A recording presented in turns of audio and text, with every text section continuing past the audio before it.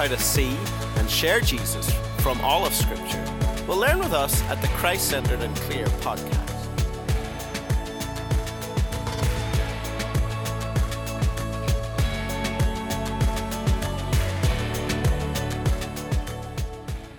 Well, welcome to the Christ-Centered and Clear podcast, where we are looking at seeing and sharing Jesus from all of Scripture. We are starting a new season on Christ-Centered and Clear. Pretty much over the next quarter to half a year, we're going to be looking at wisdom literature in a bunch of different ways. We're going to talk a little bit more about that in just a minute. But I have with me, as we kind of jump off the podcast on Proverbs and our look at wisdom literature, I have Jon Akin with me, my co-host, as always, and then also have Josh Wredberg, who's been on with us before. And then now for the first time, all the way from Scotland, we have Liam Garvie. Liam is a pastor at Charlotte Chapel in Edinburgh. We're going to get to know him just a little bit here in a second, who's also preached a little bit through Proverbs. And so, again, we're going to have a conversation about that today. Liam, we appreciate you being on, man. Thanks for having me. So we'll get to know him in just a second. But Josh, hey, before we kind of jump in, could you just give an overview of kind of where Christ-Centered and Clear is heading over the next few months, maybe even up to half a year? Sure, Nate. It's an exciting time. There's some things in the works. The first one is the podcast is getting started again after the almost year-long break, diving into wisdom literature, as you just said, for the next 6 months. So that's an exciting thing, walking through that on a week-to-week basis. The second thing is that we're in the process on a couple different books. Jonathan has written a book on Proverbs, which is almost finished. So we're excited to release that in the spring, as well as the first of our shorter books on how to preach Christ. The first one's going to be from Daniel. It's going to be short little sort of companion books that you might read alongside of a Bible study. But sort of taking our format from the podcast and condensing it into a written form. So some books, the podcast, and then we actually have a number of one-day conferences coming up. The next one is in Dallas on December 4th. So we're excited to have the second one. We had one last fall. We have one in the spring in Minneapolis again. And then actually in May, our first international Christ-Centered Clear conference in Edinburgh, Scotland. Did I say that right, Liam? Well said. Yeah, and we're looking forward to the one that's coming most closely. We'll hear from my dad. He was actually going to talk about, funny enough, we grew up with our dad preaching on Song of Solomon all the time, but he's going to talk about how his preaching of Song of Solomon has changed over the years, and so that'll be fun. Juan Sanchez will join us. John and Josh will be with us, and so make plans to be with us there, and then we're just getting plans together for the one in May in Scotland. So, hey, join us there too. Be a fun place to go hang out. So fly over and hopefully meet a ton of people there as well. So yeah, lots going on. Be checking out the website. Be checking out, obviously, our podcast. And we're on social media as well. And more plans will be shared there. Hey, Liam, we want to get to know you first, since you haven't been on with us before. And I know you, so I know your testimony. And so it's a wonderful testimony. So I need you to briefly and succinctly, unfortunately, share it here. We can probably find a way to share it in a broader sense another time, but just tell us how you came to know the Lord, and then even just got into pastoral ministry.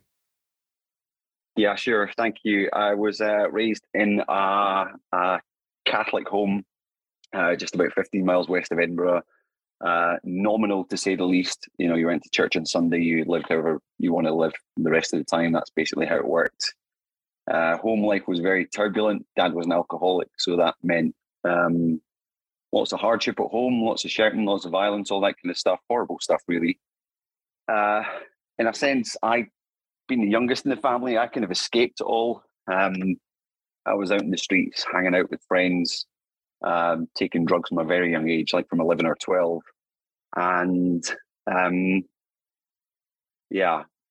I ended up dealing drugs by the time I was 14, a big mess. And I used to, as I looked back on it, I used to think, I'd blame all that delinquent behavior on the family situation at home. But really, I loved sin and just kept doing it.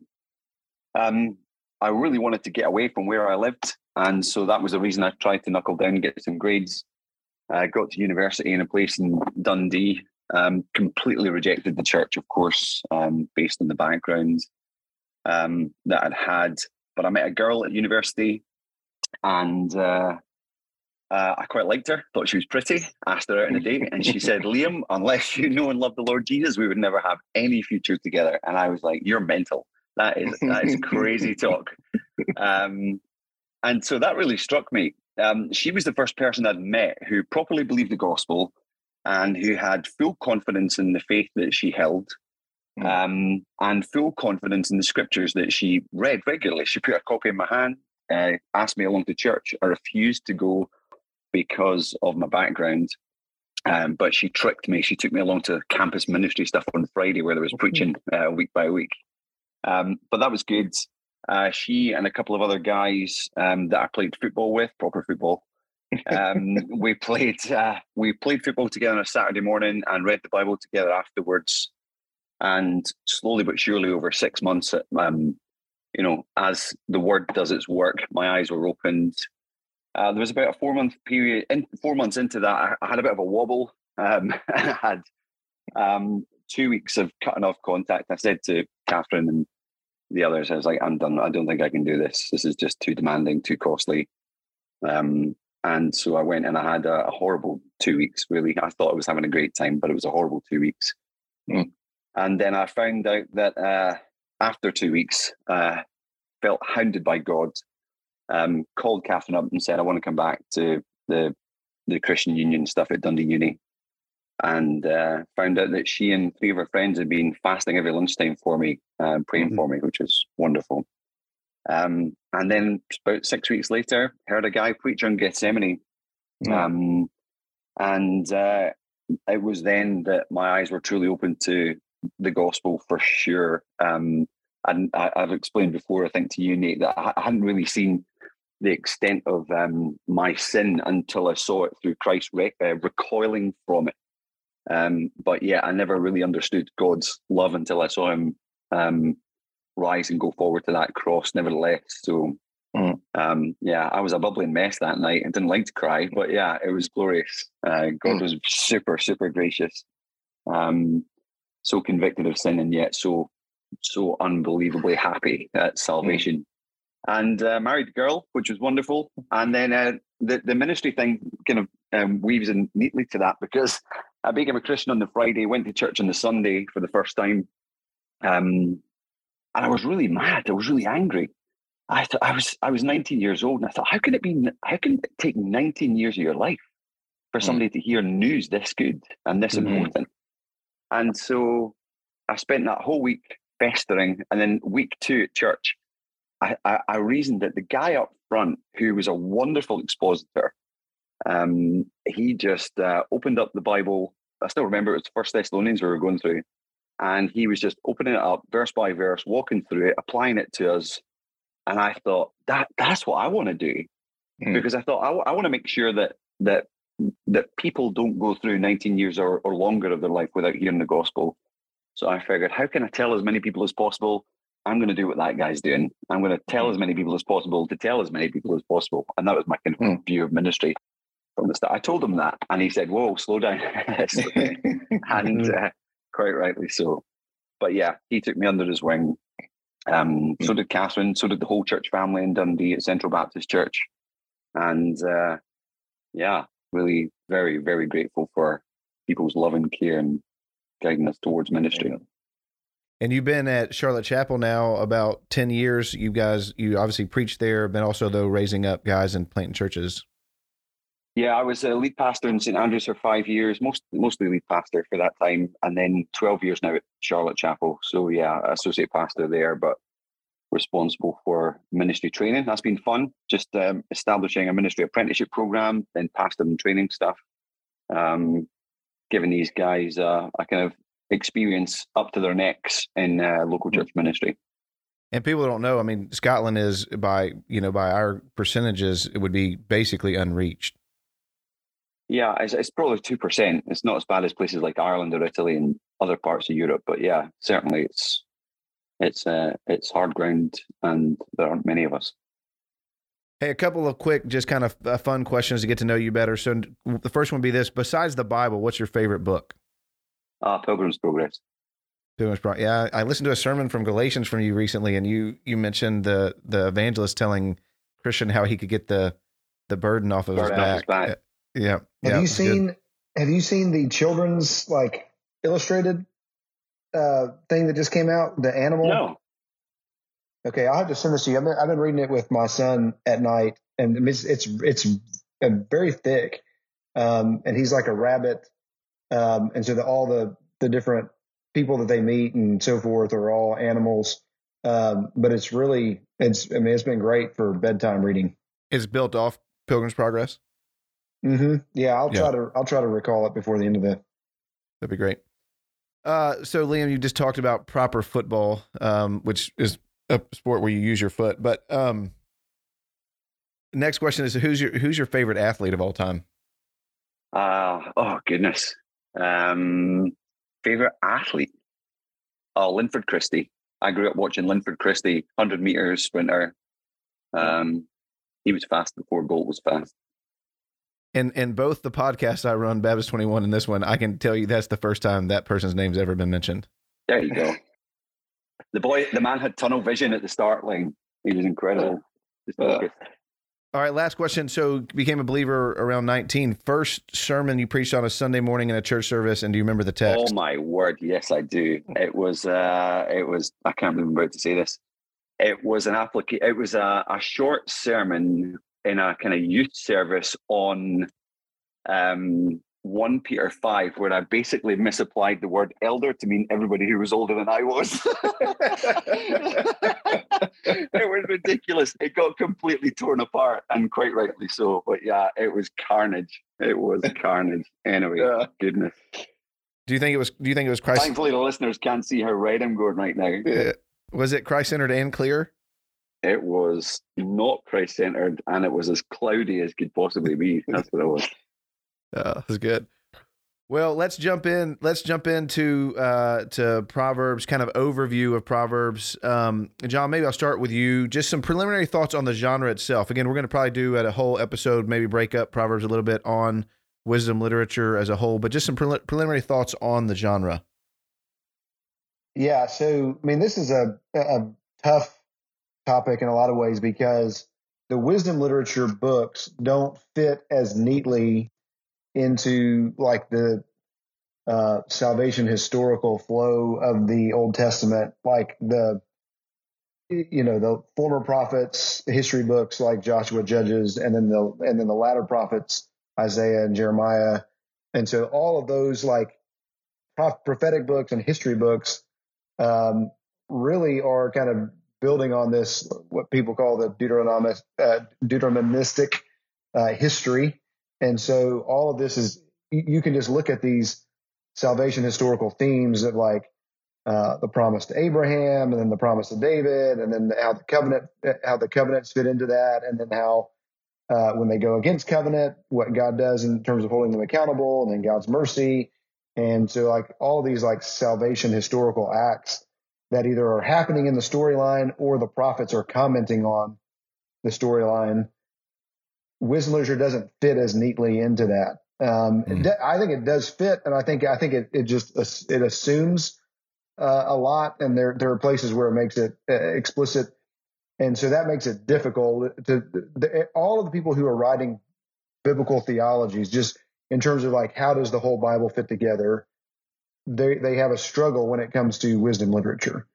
I think that the struggle is overstated. Because I think that it's clear when you're anchoring wisdom literature to Solomon, the son of David, that you're anchoring it to that history and to that storyline. And then and if you do that, then it explains a lot. So what a lot of people are trying to do is situate wisdom literature within the other wisdom literature of the ancient Near East. And so trying to compare it to Egyptian wisdom literature or whatever. And I think there's some value to that, but mainly I think we've got to see the wisdom literature as another commentary on the storyline of the Old Testament. And then there's also I think an overstatement that people will try to, when you think of like the three like major wisdom books, and I think there's others you can bring in, but Job, and Proverbs and Ecclesiastes, there's this idea that Proverbs is a really optimistic view of wisdom, and then Job is a pessimistic view of wisdom, and then Ecclesiastes is a skeptical view of wisdom. And so like they're trying to put it in these neat categories. And I don't think it works out that well. Proverbs, as we're going to see in places, you have these better than Proverbs where it tempers some of these principles and says, hey, it doesn't always work out this way. Job is unique in terms of kind of what it's driving at in terms of like, hey, just because you follow the principles of wisdom doesn't mean your life's always going to work out well. Ecclesiastes, Solomon is wrestling with these things, but then the final conclusion is the same conclusion as Proverbs and other places. It's the end of all these things is you got to fear the Lord and keep his commandments. I mean, so there's a lot of overstatement where people are trying to, I think, pull the wisdom literature out of the Bible. And I just want to situate it. I mean, I'm just a guy who takes the Bible at face value. And so I want to situate it within the promises to Abraham and the promises to David.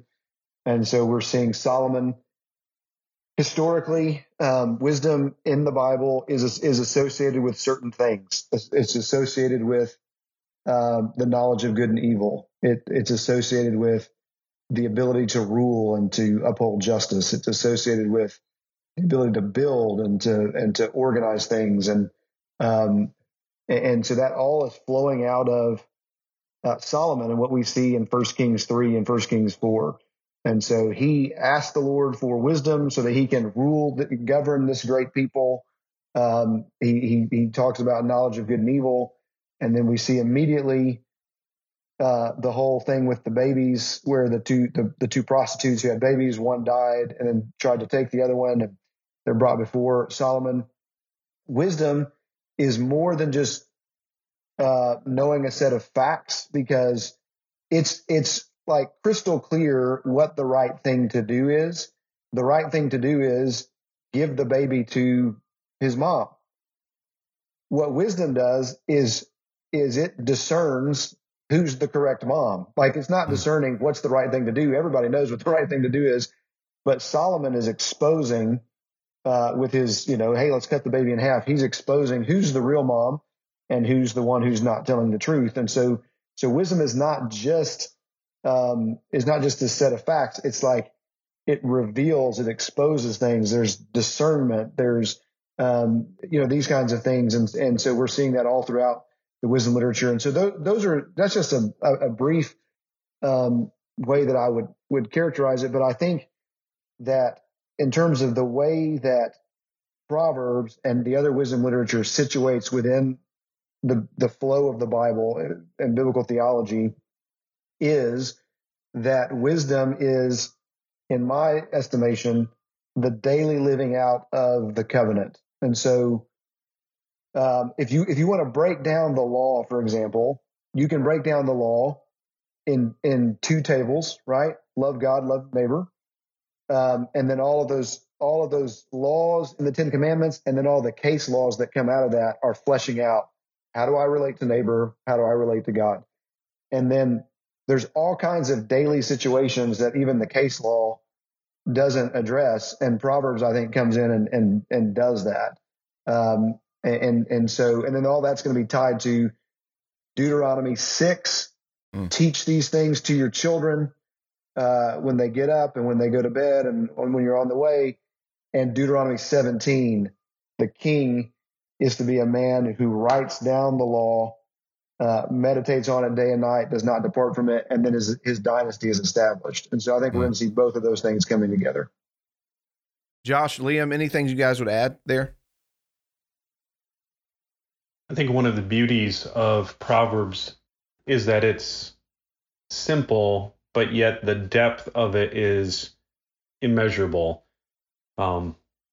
Anyone, Christian, non-Christian, can read a proverb and understand it in its basic sense, right? It's a simple saying. But, we're told in the New Testament, Christ is our wisdom. In other words, it takes union with Christ and our souls being brought to life and this new way of seeing the world that actually allows us to start to go deep down into how that very simple truth, like John was saying, how it actually affects and shapes the decisions we make in daily life when the world gets complex. So the simple truth, give the baby to its mom, anyone can agree with that. Anyone can quote a proverb and on the very surface understand the truth of it. But it takes this new way of seeing that allows you to take these simple truths and keep going deeper and deeper and deeper. It amazes me how some Christians read Proverbs every day for their entire lives. So, one proverb a day, and they do it every month, and they do this for decades, and it doesn't grow old because even though the truths are understandable on the basic level the very first time they read them. But I think it's that union with Christ and this new creation, sort of the 1 Corinthians 2, the Spirit starts to take these very simple truths and show us how as new creatures in Christ, they apply to so many different levels of our thinking and actions that upon the first reading we never would have considered. Even so, talking about, in some sense, you're kind of talking about the necessity, obviously, of union and then regeneration. Proverbs 9 even has like inklings of, it uses lacks sense, but it's talking about lacks a heart. So like it needs a new heart in order to understand the things that are going to be said in the further chapters. Liam, things you would add there? I think that's what's been said is excellent. I think in terms of preaching, you can, because of the illustrative nature of it all, you can apply it to anybody. I've read through in the summer. We read through Proverbs 1-9 with our kids, just in our own family devotions, and they got it. No doubt. And I think that the book and wisdom literature in itself just helps us get a good sense of God's majesty. Helps us to think rightly about Him and His holiness. It packs a massive punch when it addresses sin and its effects. And as we'll see often throughout the book of Proverbs, you've got two paths laid out. There are two ways to live, and ultimately, what that does is create in a way that comes alongside and complements the law, as John was saying. It helps you figure out what a life lived with a due sense of accountability before this great and holy God actually looks like. That's all I'd add. John, you talked kind of broadly about the wisdom genre. You also talked a little bit about Proverbs. Is there anything else you would add as far as main themes, kind of summary thoughts of Proverbs? Josh and Liam, I'll have you guys weigh in there as well. But just as you're thinking through, you're going to maybe teach this book, just read it for your own benefit, preach this book. Kind of what are going to be the big topics that you're going to hit along that, however long that study is? Yeah, I mean, there'll be several. I think Liam hit on the two paths. And so you've got path of wisdom, path of foolishness. One leads to life, one leads to death. You're going to have wisdom as a person. So the person of wisdom, the personification of wisdom, in Proverbs, a major theme, which we'll, I'm sure, no doubt, unpack. And so the two paths, also the two people that are the rivals for the son's attention. So you have wisdom and folly who are competing for the son's attention. Obviously, both of those lead on a path that lead to either life or death. There's other like minor themes that basically like words, the use of the tongue, work, relationships. These are some of the main like themes that are fleshing out what does wisdom look like in daily life. The fear of the Lord is a major theme. And so you do have things. So you have this contrast between the wisdom of God and the foolishness of man. And sometimes, I don't know exactly how to say this, like not like a Venn diagram or anything, but like sometimes the wisdom of God is self-apparent, right? If you're lazy, you're probably not going to make a lot of money. Okay. That's pretty clear. But then there are times where the wisdom of God and the wisdom of man really clash. And so it's like all of these verses on generosity, there's a one who scatters seeds and yet gathers more or whatever. Like, it's not self-apparent to us that if I give away the resources I have, then I'm going to have more, or God's going to bless me. That's not necessarily self-apparent. That pushes against the wisdom of the world. And so you have both and in Proverbs. But it's, again, just this idea of fear of the Lord and trusting him and depending on him and revering him. That's the path to wisdom. There is the knowledge of good and evil, that wisdom is more than, like, one of the illustrations I always use is think about The Simpsons.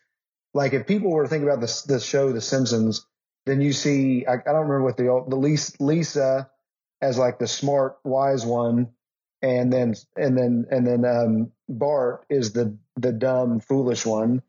But in the eyes of the scriptures, they're both fools, because Lisa thinks she's smarter than her parents, and she smarts off to her parents and those kinds of things. And so what is apparently high IQ is not wisdom, according to the Bible. And so these are just some major themes. Then there's going to be the theme of ruling.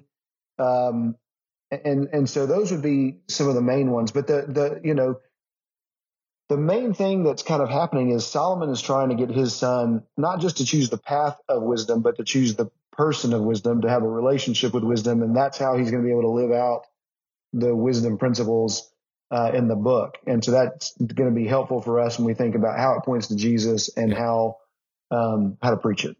And we'll come back around to that in a minute. Josh, Liam, things you would add there, big themes, big summary? I think right from the start, you have this sense that wisdom applies and is necessary for all aspects of life.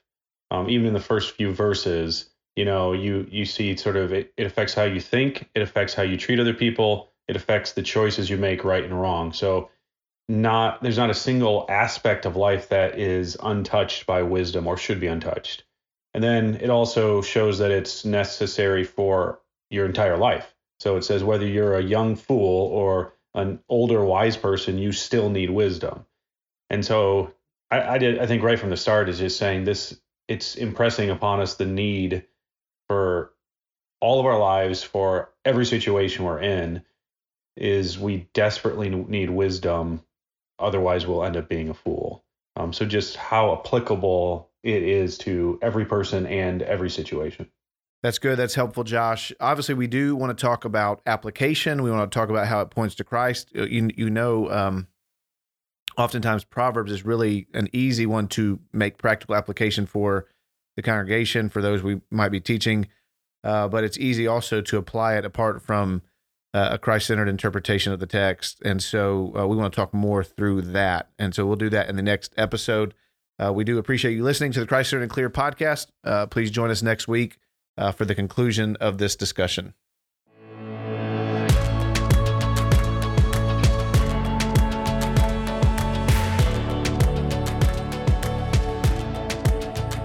Thank you for listening to the Christ-Centered and Clear podcast. If you have questions or topics or texts you would like us to consider for future podcasts, please contact us at christcenteredandclear@gmail.com, and please visit us at christcenteredandclear.com for more resources.